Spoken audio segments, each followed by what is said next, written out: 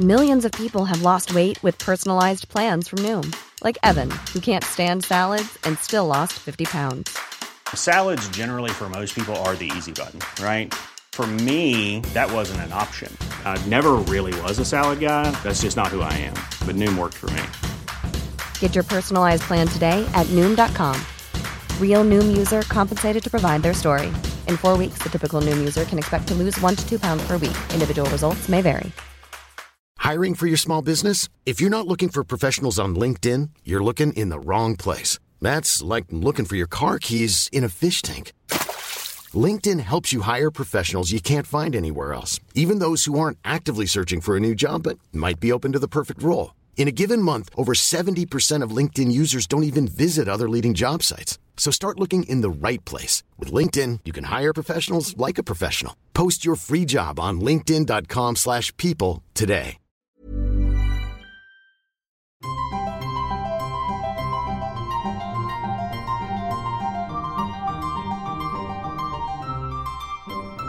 Welcome to Smarty Pants, the podcast of the American Scholar. I'm your host, Stephanie Bastek, and this week we'll be going on a journey from the mountains of Chile to the dark underbelly of Washington, D.C. I also sat down with Makita Brotman, who wrote a lovely piece for our website on the ivory cages that imprison Jane Austen's heroines. She just published a book on a very different kind of prison. And then Idra Novi will take us to Chile and talk about a short story that she wrote for us this spring. And I promise, after you hear her read, you'll never look at a chicken the same way again. But first, we're checking in on a works in progress piece that I reported for the magazine last year, set in the heart of Washington, D.C. So let's take a trip down the block from the Scholar office and escape the heat a little bit in the DuPont Underground. Above ground, you wouldn't even know it's here. Underground, you completely lose sight of what's above ground. I don't know much about it. You bought the tickets. I don't know anything about it. But Okay, what I've heard is that it's all of the walls from the beach last summer. The exhibit she's talking about is The Beach, which took over the atrium of the National Building Museum downtown and turned it into a giant, beach. There were 700,000 clear plastic balls in a football-sized ball pit where people splashed, played, and generally tried to avoid drowning. It was a hugely successful event. And instead of throwing out the plastic balls, an arts organization in D.C. called the DuPont Underground claimed them and has repurposed them for a new installation, Raise Raise. It's an interactive art installation of thousands of these plastic balls glued into cubes that you can stick together or rip apart with Velcro. It's like remixing sculpture or playing with Legos, or, as some visitors have said, being in a life-size Minecraft. that's why we're here, because she loves Minecraft. Thousands of people have been through these street tunnels in the past few months. Work crews preparing them, volunteers assembling cubes, and visitors playing with those cubes. We went underground to talk to the artists about their work and to see what people are making with it. So to get to the exhibit, you have to walk down this weird subway entry. It's like a subway metro entrance, but painted bright red. And the temperature drops dramatically as you go down the steps. These are basically tunnels for the original streetcar in Washington, D.C., and they're just in the form that they were left when the streetcars were shut down in the 60s. Raw concrete platform with steel racking and raw white ceilings and subway tiles. So we're in the DuPont Underground with the artists behind the first exhibition for this space. It's called Raise Raise. I'm Nancy Ho. I'm a partner at Ho D'Souza with Josh D'Souza. I'm an architect and designer based out of New York. So we're walking in. What does it look like? What do I see? The curved wall of the tunnel is covered with a layer or a sheet of plastic balls. It consists of cubes. Each cube has 27 balls. It's held together with hot glue. And then each cube joins together with its neighbors using Velcro. We're trying to show the possibilities of having a physical, three-dimensional pixel that people could play with and rearrange. What just happened? It broke down. The Ender Dragon broke down. They have this kind of translucent, white, hazy quality to them that kind of glows and doesn't quite look of this world. I built it a part of. Where does the portal lead? To the Never. It's about a city block long, where we've taken about 10,000 cubes and arranged them into a layout that people can meander through. It's supposed to be a pathway. We're not done. Pathway to where? Rainbows and a beautiful sky. We really like this idea that it changes over time and that with every wave of visitors, something new would happen. A hollow cube. Letter B. You get these waves of particular objects that people are interested in building. It's probably going to look like an 8. Like kind of keeping up with the Joneses of sculpture, I guess. I can make out an R and an E. But then you get these oddball originators. They're the beginners of, the dinosaurs or giraffes or whatever's on their minds. What are you guys making? Trying to make a bridge. A bridge to where? To the other stack of balls. There were people who went on dates here and met each other here and hooked up. When you have a group of people that large, all sorts of things start to happen. I have no idea what he's doing right now. Aww. A little heart. Like that? Good job, Mr. Engineer. Thanks. The installation wrapped up last month after a sold-out run. But don't fear. They'll be opening the doors again soon for the next event, which you can learn about at DuPontUnderground.org. Makita Brotman usually teaches college undergraduates. But for her new book, she wrote about teaching a very different kind of student, a group of convicts at the Jessup Correctional Institution in Maryland. In the Maximum Security Book Club, they read everything from Heart of Darkness to Lolita and Macbeth, in between lockdowns, factory shifts, and stints in solitary confinement. Makita has been meeting with the inmates for the past 4 years, and the Maximum Security Book Club paints a picture of what it's like to teach Kafka and Conrad to convicts. Hi, Makita. Hi. Thanks for joining me. Thanks for having me. Sure. So, are you still running the book club? We're taking a break for the summer, but I intend to continue. And how did you get started teaching in prison? I started in 2012. I had my first sabbatical in spring 2013, and I've known people who taught in prisons, and they've said that it was really satisfying and enriching. And I was interested in that, but because it was my sabbatical, I also wanted to focus on the books that I loved, but do something different, teach a different kind of audience. So it was kind of not as altruistic as it sounds. And how did you choose which books to read? Well, I started out with the books that I like, my favorite books, because this was going to be something that I knew that they would struggle with, but I struggled with these books when I first read them. But I was 18, 19, and these guys were like between 28 and 67. So they hadn't had as much education as I had, and they didn't have as much literary background as I have, but they had much more worldly experience. So I thought I could be, like, I had a really great teacher who made me see things in these books that I didn't see myself. So I wanted to be that kind of teacher to these guys. But it didn't turn out that way. I wasn't that kind of teacher. I wasn't good enough. And they weren't as interested as I thought they would be. Yet they did find, they taught me things about the books that I wasn't expecting them to. Like when we were reading Bartleby, for example, they resisted it. They really resisted it in a way that my ordinary undergraduate students don't. I thought about it. Bartleby stands looking at this wall, engrossed in what the narrator calls these dead wall reveries. It's not surprising that men serving life in prison don't want to read about someone who stands staring at a wall all day. It's quite natural that they would resist that. And I realized I'd been making the wrong choices for the wrong reasons. So that's when I switched over to books that they'd found more enjoyable, like Bukowski's Hammond Rye.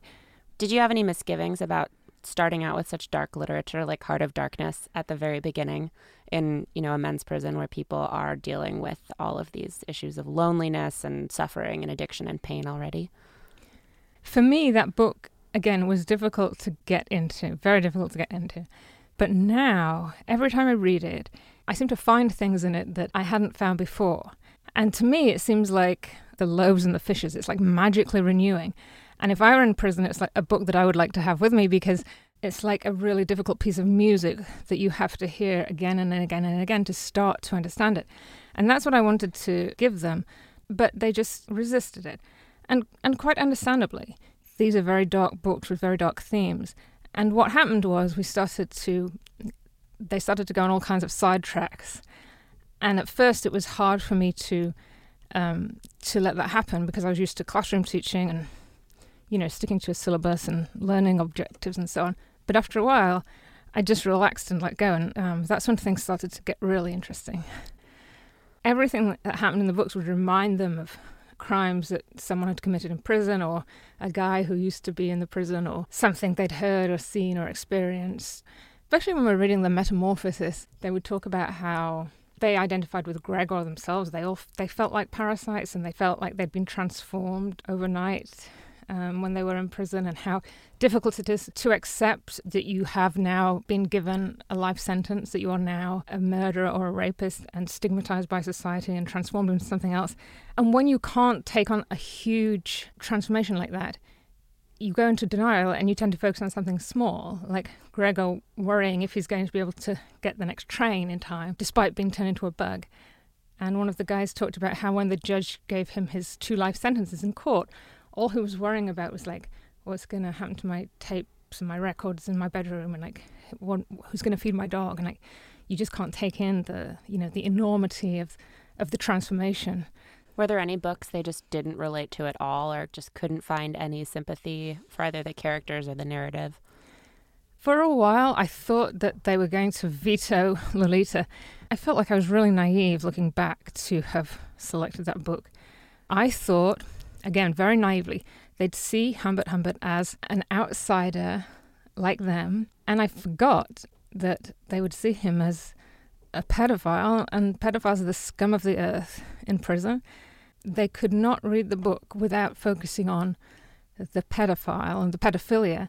And I never even thought of Humbert that way. I thought of this as a love story, a very complex love story, but they saw it as a very simple story of a man who sexually abuses and rapes a young girl. And in the end, I came to see that they were right, that I had been foxed by Nabokov's fancy language, and I was the one who'd fallen in the trap, and they're the ones who could see right through him.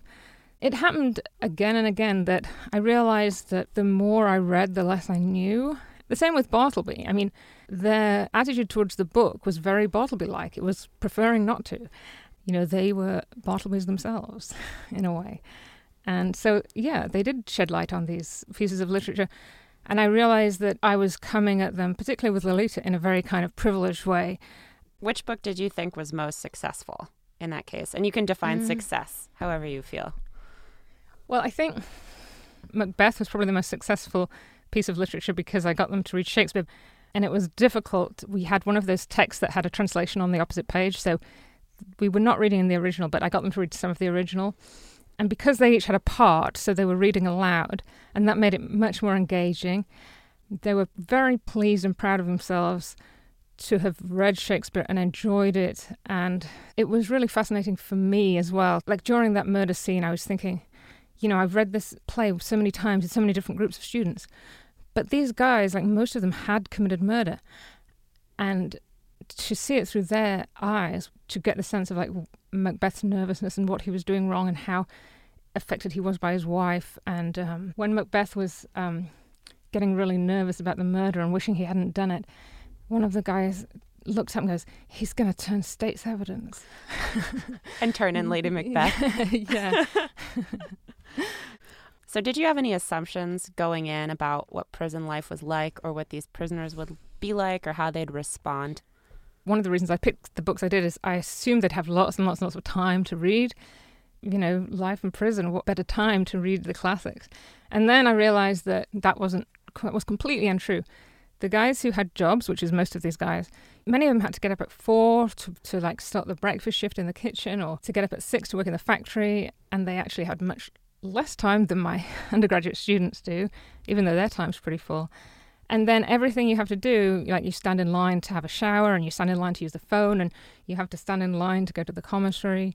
And even when you are in your cell, there's like a television playing, or your cellmate might be playing a really loud video game, and there's noise constantly even at night. And then there's like bright lights, and you might need that time to work on your legal case or to catch up on your sleep. So it's surprising that they did actually do the reading, because they actually didn't have very much time to read at all. When you're teaching Heart of Darkness, you write that what Conrad shows us is our inability to make each other understand our experiences. Do you still feel that way 4 years into the book club? Do I still feel that? Yeah, he has this line, we live as we dream alone, and that we can't, that language fails. I mean, it's all we have, but it fails in the end. We can't communicate our experiences to each other, but we're still compelled to try. And I think, I feel writing this book, I don't know what it was like to be them. And even though I went over the book with them chapter by chapter and they made changes and they made suggestions, I still feel like I haven't really conveyed the complexity of their experiences and of their lives, and I don't fully know them. But I'll never read these books without thinking about these men and what they had to say about them. Well, thanks so much for sitting down with me. Well, thanks for having me.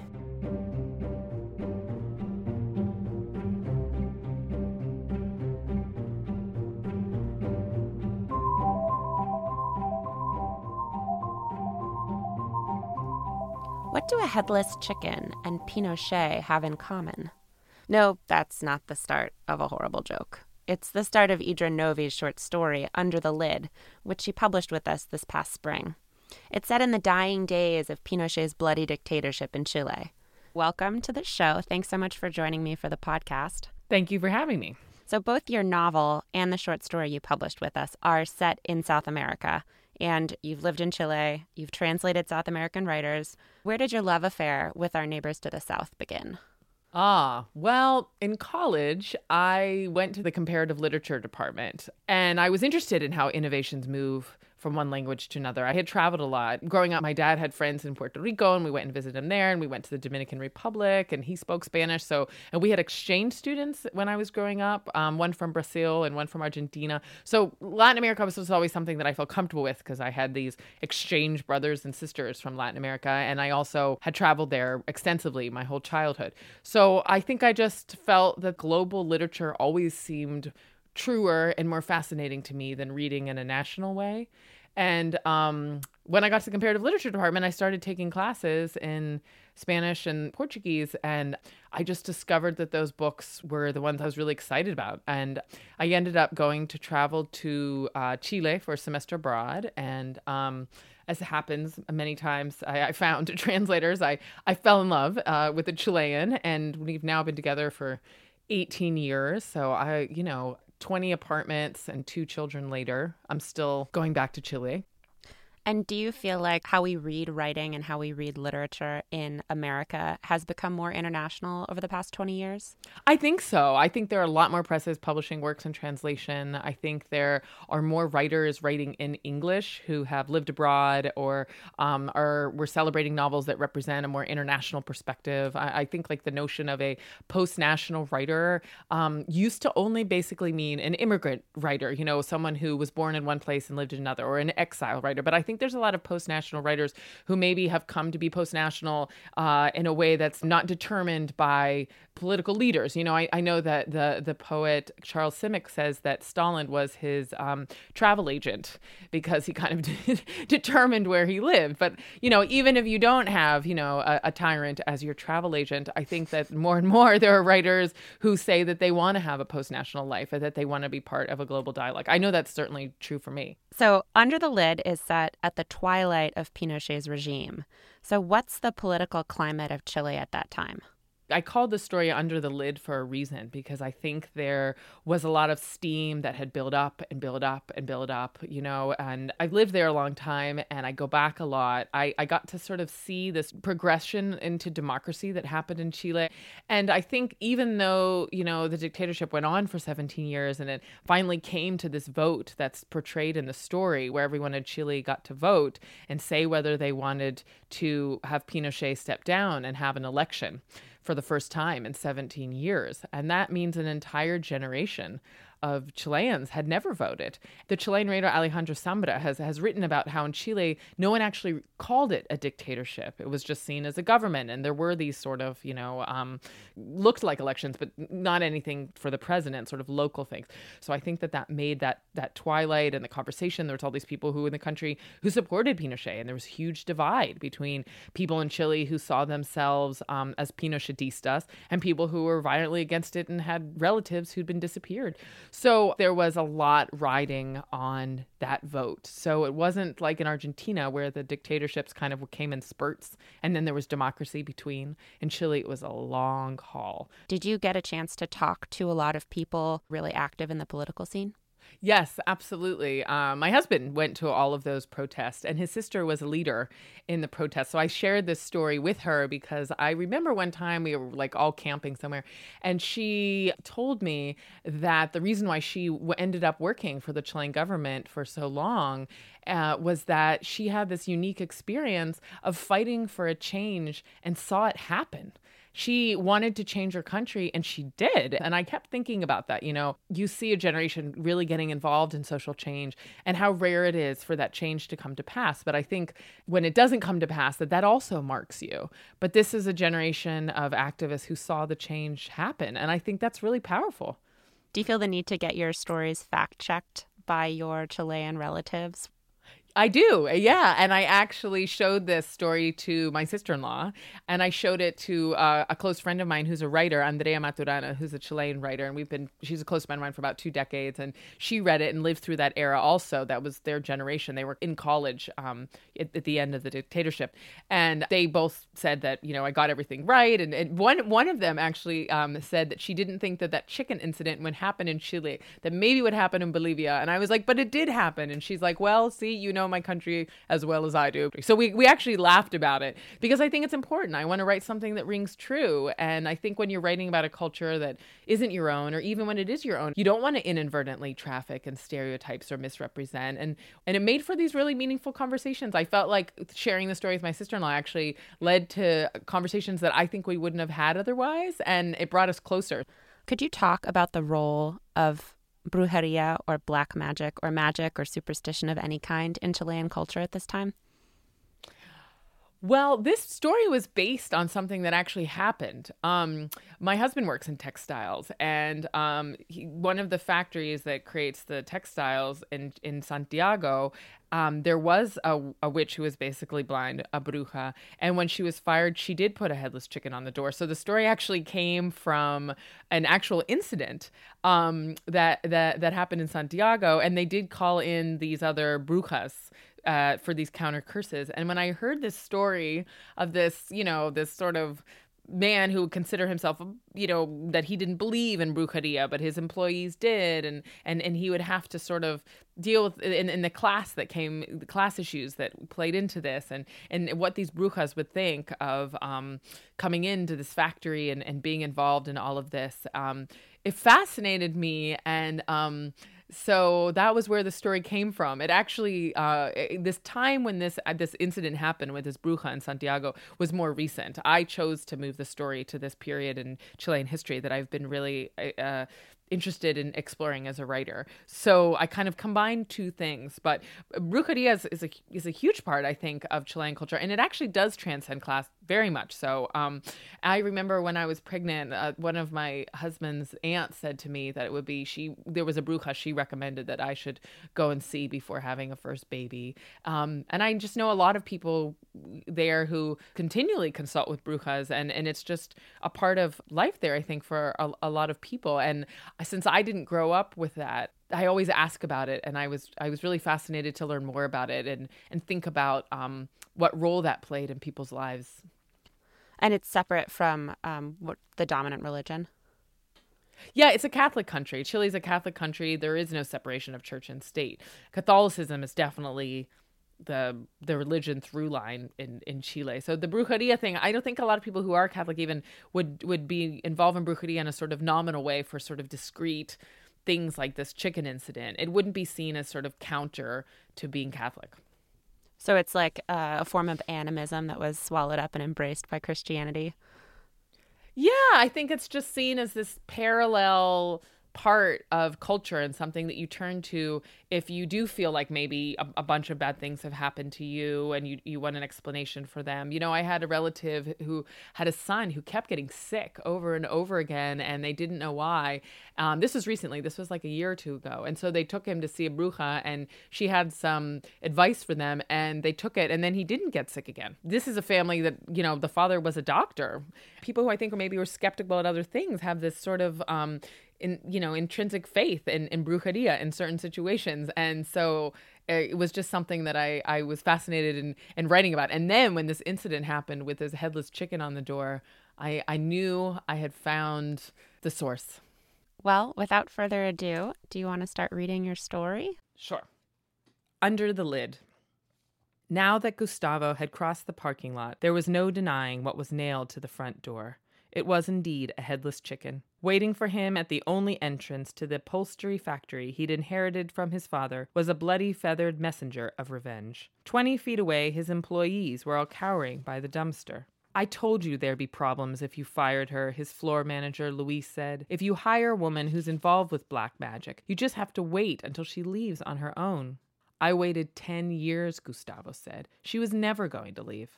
His father had been the one who'd hired Mirla and joked that the old witch would likely outlast Pinochet. When Gustavo took over the factory, Mirla was already 60 and so nearsighted that she couldn't catch even the most basic error in a weave. He bought her a magnifying glass, and she'd made a point of staring at him through it whenever he passed her desk, the lens exaggerating the menace in her eye.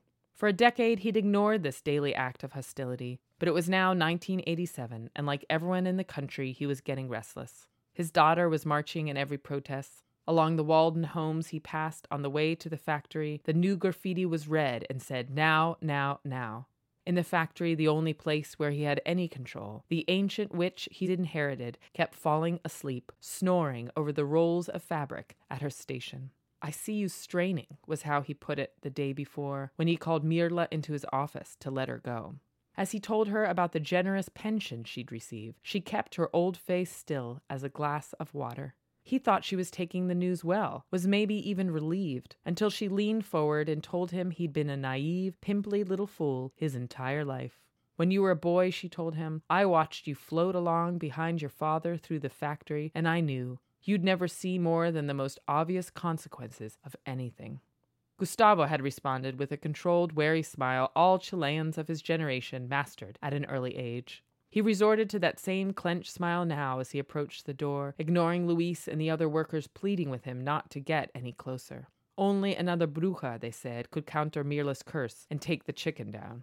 But Gustavo went right up to the hacked-open neck of it, to where the rusted nail passed through its throat. Another year, he would have had the restraint to step back and oblige his employees. But his daughter was risking her life in every protest, and he was barely speaking to his wife, and before he could think it through, he grabbed the limp dead thing by its leathery feet and tore it off the door. He heard his employees gasping in horror behind him, but it was too late. He was already in motion. With one resolute flick of his arm, he sent the chicken arcing over the parking lot, blood-caked feathers falling in its wake.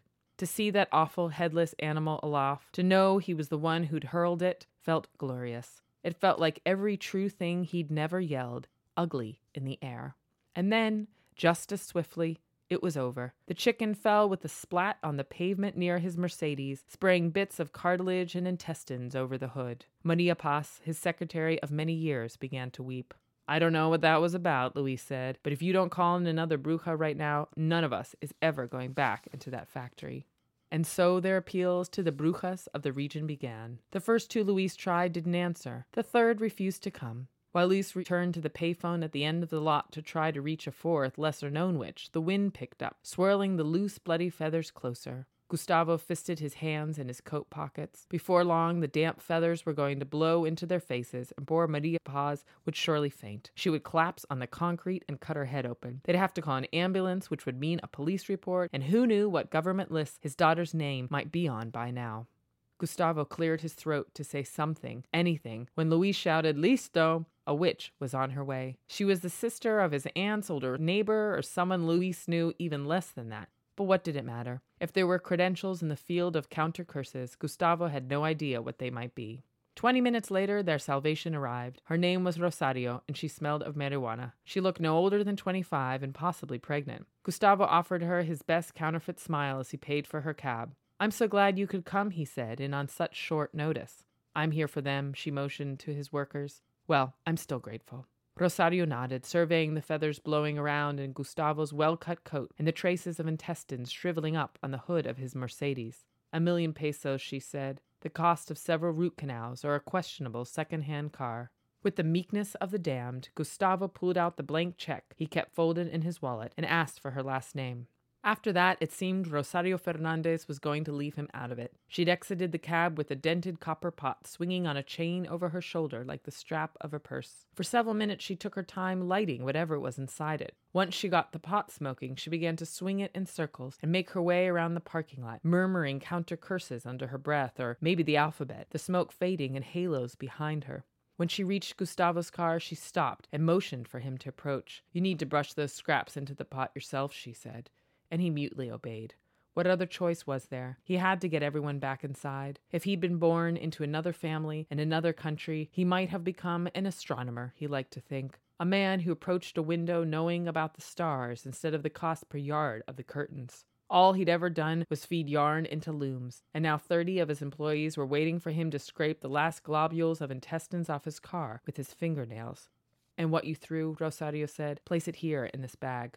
Slow with self-pity, Gustavo plodded across the parking lot to what remained of the chicken, praying this would be the end of it. Although the end of what exactly, he wasn't sure. What he did know was that he would never tell his wife or daughter about any of it. Not about the fear on his workers' faces after Rosario left, or how carefully they avoided his gaze as if he were an agent with the government sinister Central Nacional de Informaciones. "Okay, vamos, back to work," he said, not intending to imitate his father's clipped way of delivering orders, but there it was. "Maria Paz, let's get some coffee going. Yes, please?"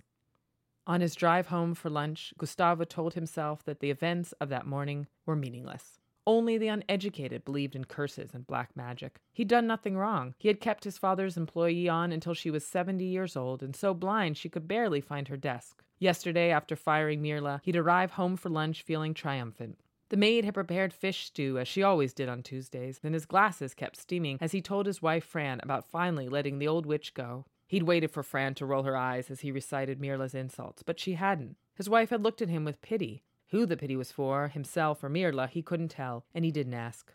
Of their 18 years of marriage, 16 had passed under the lid of the dictatorship. Unasked questions between them had come to feel necessary, even natural. Eventually, Fran had inquired if he thought their daughter had gone to any of her literature classes that week at the university. Gustavo said he didn't know. The truth was that he had talked to his only child all her life as he would have talked to his son, and they were paying wildly for it now. Elena had become a fearless loudmouth and, he suspected, an increasingly visible leader in the escalating protests for the vote. She told him so little now, but enough to know she hadn't gone to any classes since the Monday before last. She still trusted him like no other daughter he knew, and as with any beautiful intimacy, there was someone who was aware of it but not included, and that was Fran. As for the lunch awaiting him today, it would undoubtedly and most unfortunately be pastel de choclo. Wednesday was the only weekday Elena joined them, and it was her favorite dish. The pie was mostly ground corn and sautéed onions, but their maid liked to add chunks of chicken. Lots of chicken. When Gustavo arrived late and bewildered, Elena and Fran were already arguing at the table. Elena's hair looked particularly dirty, her bangs hanging in greasy lumps over her eyes. She was as delicately boned and pretty as her mother, but she didn't care about her appearance. Across from her, Fran, in her impeccable makeup and coral lipstick, was pleading. "But why do you have to spend the night at your friend's house again? Why can't you just come home?" "Well, because it's easier if I don't," Elena said. "Easier than what?" "Easier than this futile conversation, for example." Elena stuck her fork deep into the pie. "And because I'm not going to spend the rest of my life living in a dictatorship." "Oh," her mother said, "and you really think you and your friends are going to make it end any sooner? Do you ever stop and think about Juan Manuel's parents, waking up every day and not knowing if he...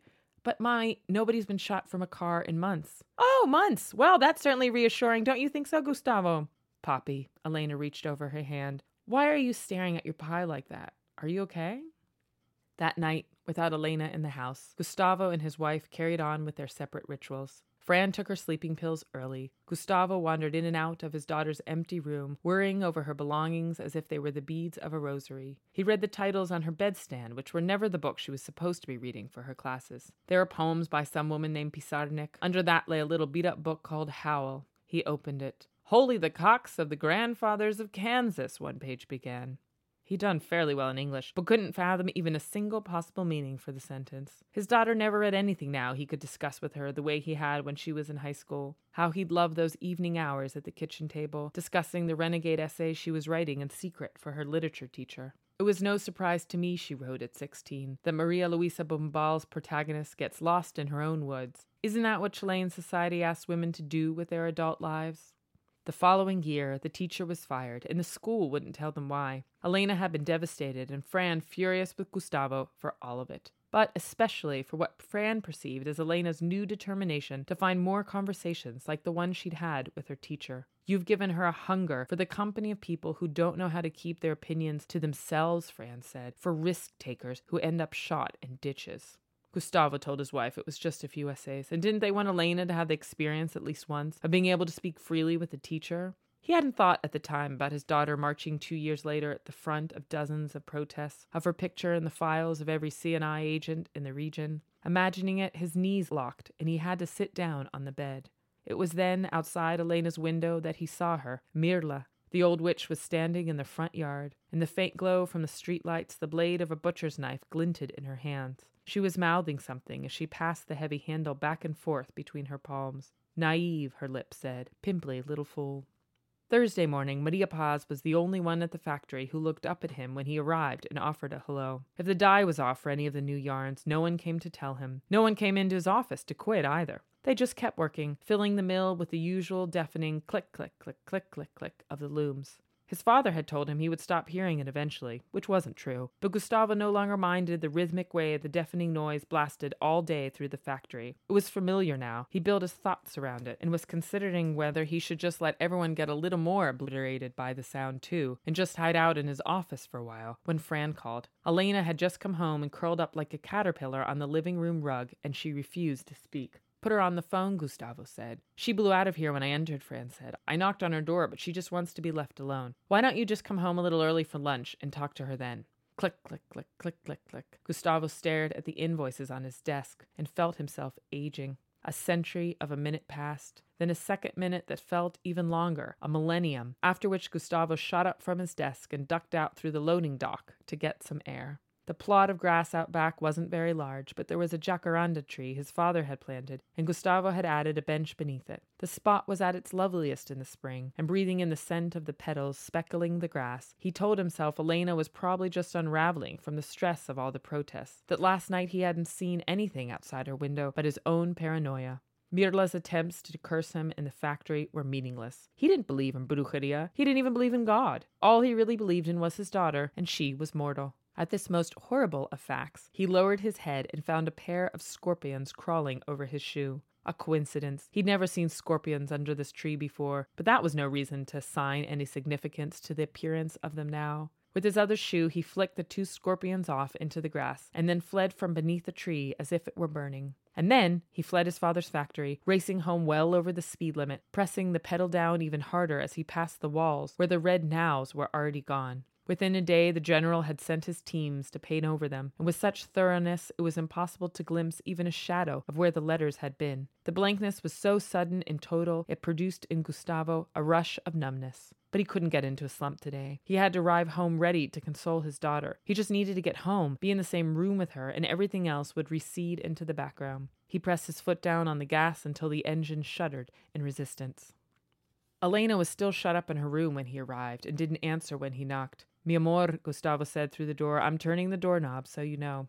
Elena yanked the bed covers up around her shoulders when he entered and turned her face to the wall. Her copies of Howl and Pizarnik he'd skimmed last night were now scattered across the floor with a half-dozen other books, as if she'd hurled them. Gustavo stared at the back of his daughter's head, her tangled hair, trying to decide what to ask that wouldn't offend her or shut her down even more, when he noticed a finger-width bruise on her neck. "My God, Elena!" "It's not what you think," she said, still facing the wall. "It was just Vicente." "Whose uncle was killed in the stadium?" Yes, they just found out it wasn't the stadium, she said. Someone saw him taken in one of the helicopters. He got dropped, she said. Into the ocean? Elena nodded. Vicente had just found out, and then I went and did something so careless. I could get us all killed. She flung her arm out, exposing another darker bruise on her wrist. Gustavo dropped to his knees and reached for her arm, but she pulled it away and assured him it looked worse than it was. She and Vicente had been in his basement working on a flyer when she realized she'd actually thrown out an earlier version, and at the university where they knew the CNI was going through the garbage. Vicente had gotten so angry and panicked that he slammed her against the wall and started to choke her, shouting that arrogant, entitled rich girls like her couldn't be trusted with anything.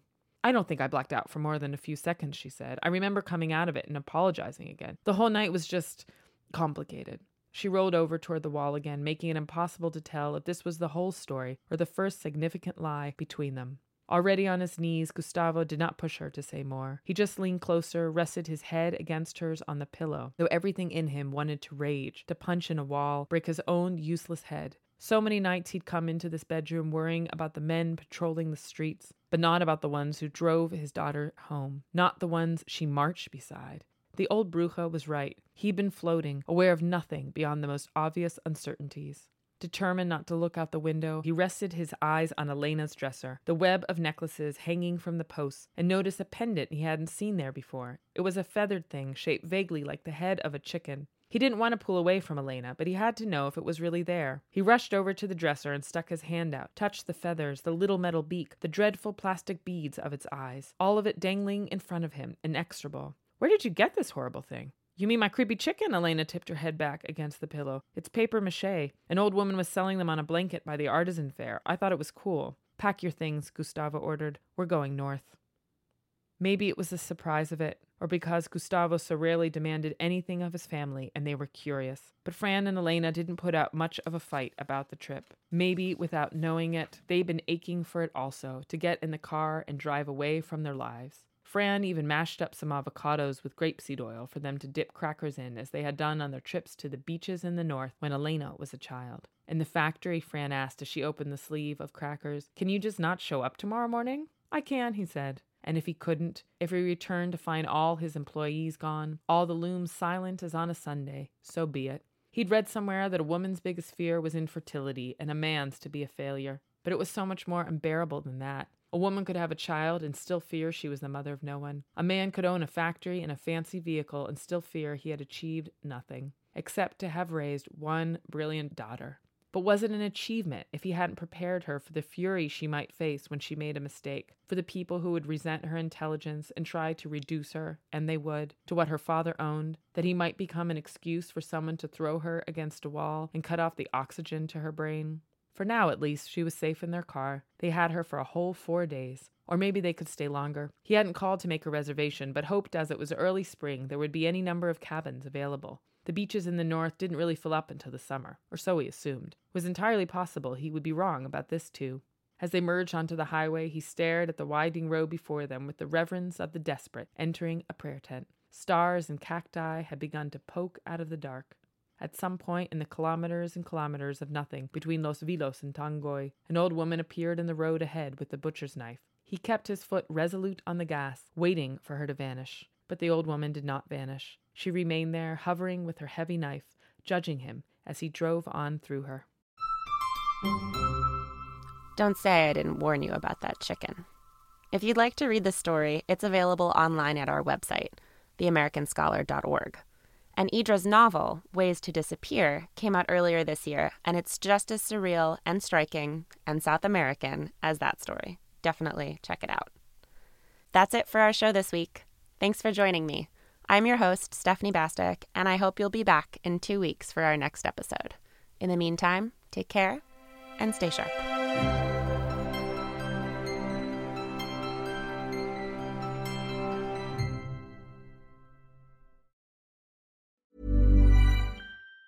Even on a budget, quality is non-negotiable. That's why Quince is the place to score high-end essentials at 50 to 80% less than similar brands. Get your hands on buttery soft cashmere sweaters from just $60, Italian leather jackets, and so much more. And the best part about Quince, they exclusively partner with factories committed to safe, ethical, and responsible manufacturing. Elevate your style without the elevated price tag with Quince. Go to quince.com/upgrade for free shipping and 365-day returns. Even when we're on a budget, we still deserve nice things. Quince is a place to scoop up stunning high-end goods for 50 to 80% less than similar brands. They have buttery soft cashmere sweaters starting at $50, luxurious Italian leather bags, and so much more. Plus, Quince only works with factories that use safe, ethical, and responsible manufacturing. Get the high-end goods you'll love without the high price tag with Quince. Go to quince.com/style for free shipping and 365-day returns.